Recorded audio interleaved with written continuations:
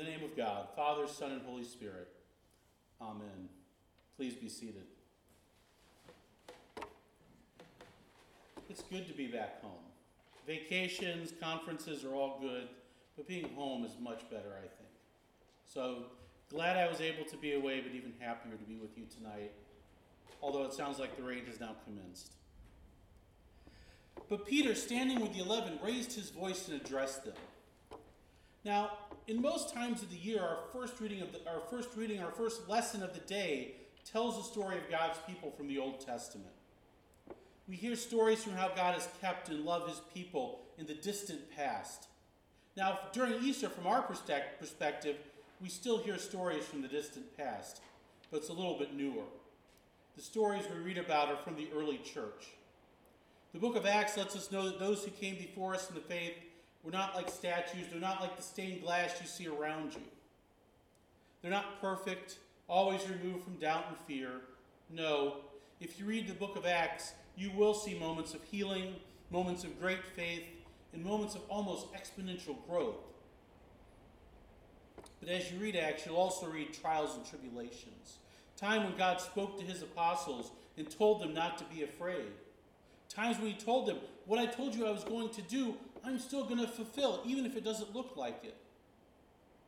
And today we read that Peter stood up and addressed the people, asking him what was going on. This is on the day of Pentecost. He says, therefore let the entire house of Israel know with certainty that God has made him both Lord and Messiah, this Jesus whom you crucified. And that's the crux of what's going on. 40 days before Jesus had been crucified, the same Jesus, Peter says, has been resurrected. And that Jesus is the Lord and the Messiah.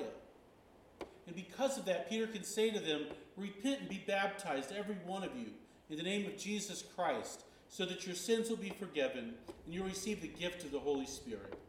For the promise is for you and for your children and all who are far away, everyone whom the Lord our God calls to him. All God calls us to do in response is to change and be baptized. And what happens? Our sins are forgiven.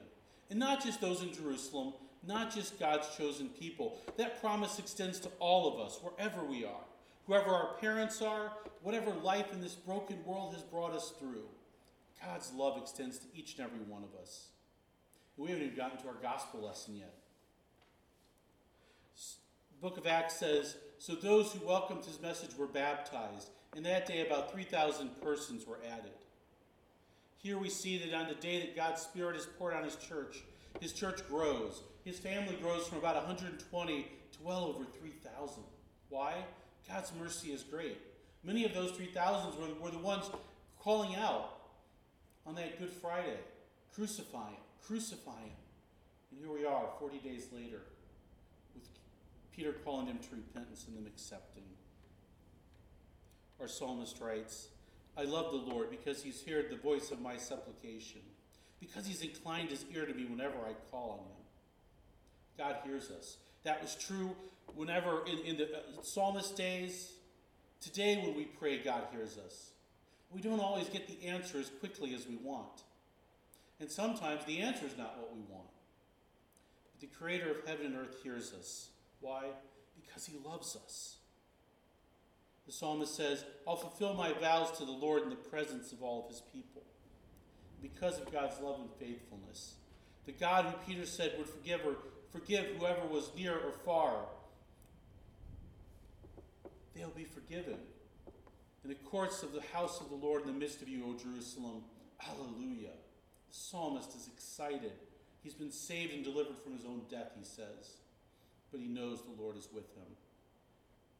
In our gospel this evening, we get an interesting story. It starts like this. Now on that same day, two of them were going to a village called Emmaus, about 7 miles from Jerusalem, and talking with each other about all the things that had happened. Now we're back on that Easter day. It's the afternoon. These two men are walking home. They run into someone they think is a stranger. The stranger asks them, what's going on? What are they talking about? Then one of them, whose name was Cleopas, answered him and said, are you the only stranger in Jerusalem who does not know the things that has taken place there in these days? Well, let's back up for a second and explain who the church says Cleopas was. Cleopas is Joseph's brother. Joseph being Mary and Joseph. You know, the one that we have the manger scene there, that Joseph. Mary's brother-in-law, Jesus' uncle. His wife, one of the other Marys, was at the crucifixion with Mary, her sister-in-law. Just keep all that straight. There'll be a test on all the Marys later on.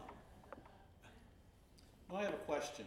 Have you ever gone a stretch of time without seeing a niece or a nephew, or maybe an aunt or an uncle?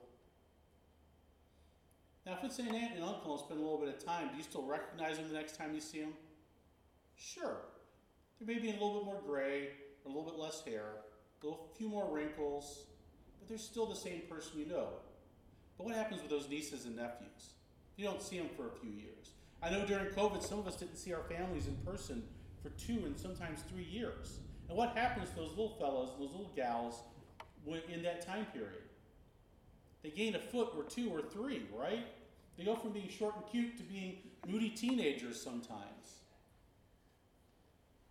But here we are, we're in a situation where his uncle hasn't seen him in 3, 4, 5 days? And he doesn't recognize him.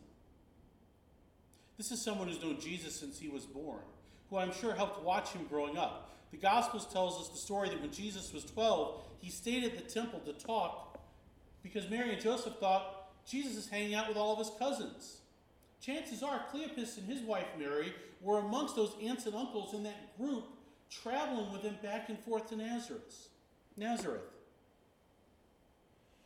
So when he says, "Are you a stranger that you do not know what's going on?" it's personal.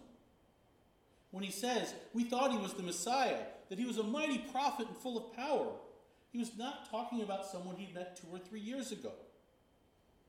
That's someone he has known all of his life and knows well. But he has a hope that Jesus was the one.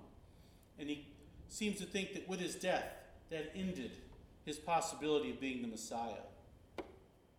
But as they're telling their story, he says, "But listen, some of our women of our group astounded us.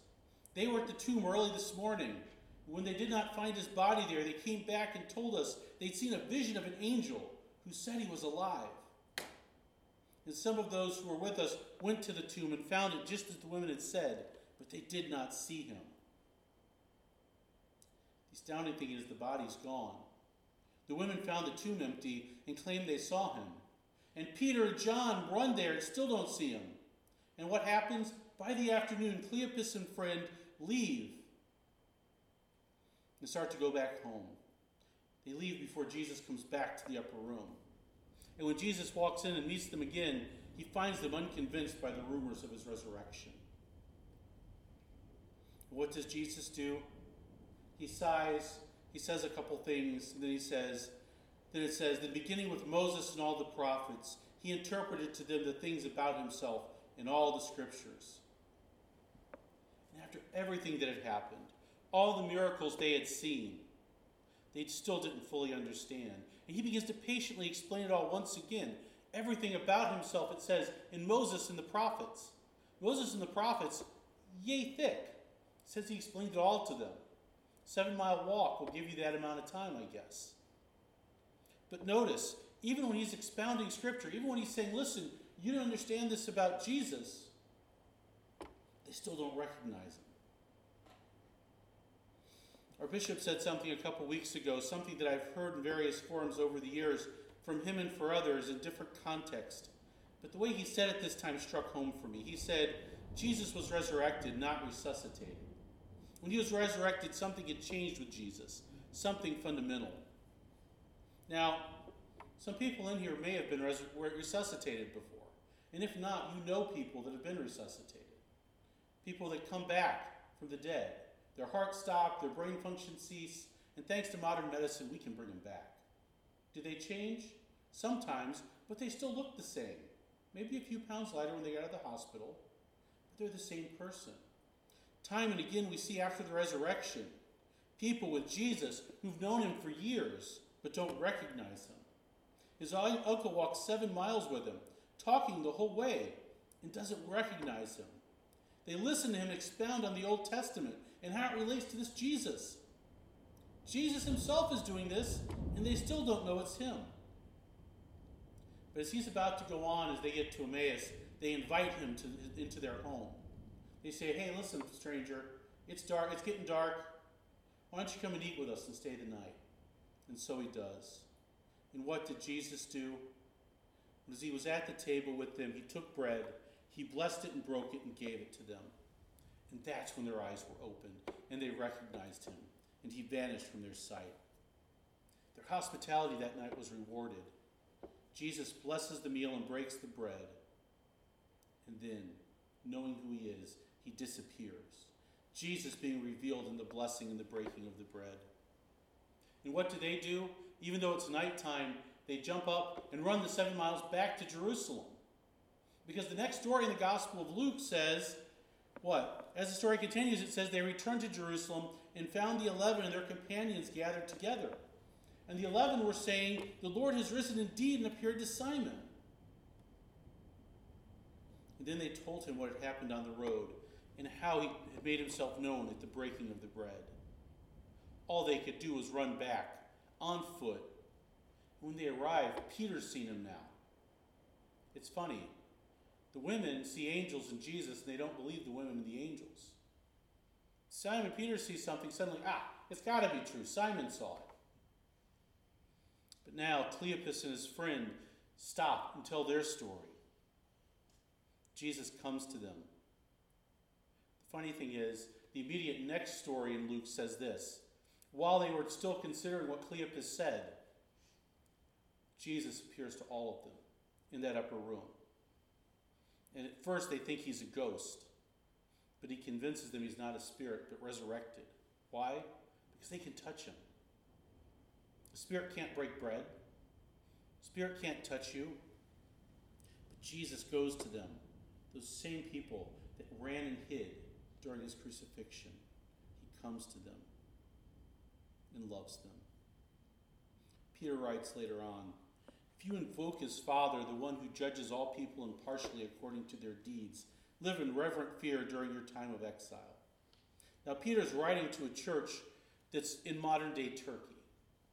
And he starts by reminding them of the resurrection of Jesus and their adoption into God's family. They seem to be struggling with the question, how can I be a good son or daughter to someone who doesn't believe? Back then, family was everything. Whatever the matriarch or the patriarch says goes. And they're wrestling with this. We've become Christians, but there are members of our family that haven't been. How do we live? What do we do? Shouldn't we be honoring our father and mother? And Peter tells them God's their father. And he tells them, as obedient children, do not conform to the evil desires you had when you lived in ignorance. And now he's telling them to live the way God wants them to. Why? You know you were ransomed from the futile ways inherited from your ancestors, not with perishable things like silver or gold, but with the precious blood of Christ, like the lamb without defect or blemish. He tells them, you have a better inheritance, one bought at a precious price, but one that Peter says was destined from the foundation of the world, revealed at the end of the ages for your sake. Peter has, in a few verses before this, reminded them that Jesus' death and resurrection was not plan B. It was not something God did when things didn't go according to plan. No, it was the plan. We see on Monday, Thursday, we see on Good Friday, Jesus occasionally having to stop things and say, no, that's me. Go ahead and take me, right? He's in the garden. He tells Judas, hey, it's me. He tells the guards, hey, it's me. The guards fall down at his feet. He says, no, I'm Jesus. Let's go on with this. He tells Pontius Pilate, do what you have to do. They knew what was coming. And Peter says, through him you have come to trust in God, who raised him from the dead and gave him glory, so that your faith and hope are set on God. Because of his love, we're not just ransomed from one kingdom to another, not just adopted for a time, but one that is based on the resurrection, one that gives us the great hope that one day we'll be brought together and resurrected with him. And that's the good news that we have, that through Jesus' life, death, and resurrection, we've been brought into God's family, into his kingdom, with a great hope still ahead of us, that we are changed. Our hearts have been changed, and we're still changing. And all we have to do to share his love is to be obedient to him, to love God and to love others. And part of that loving others is to do what Cleopas did, when the opportunity arises, share what the risen Christ has done for us. Amen.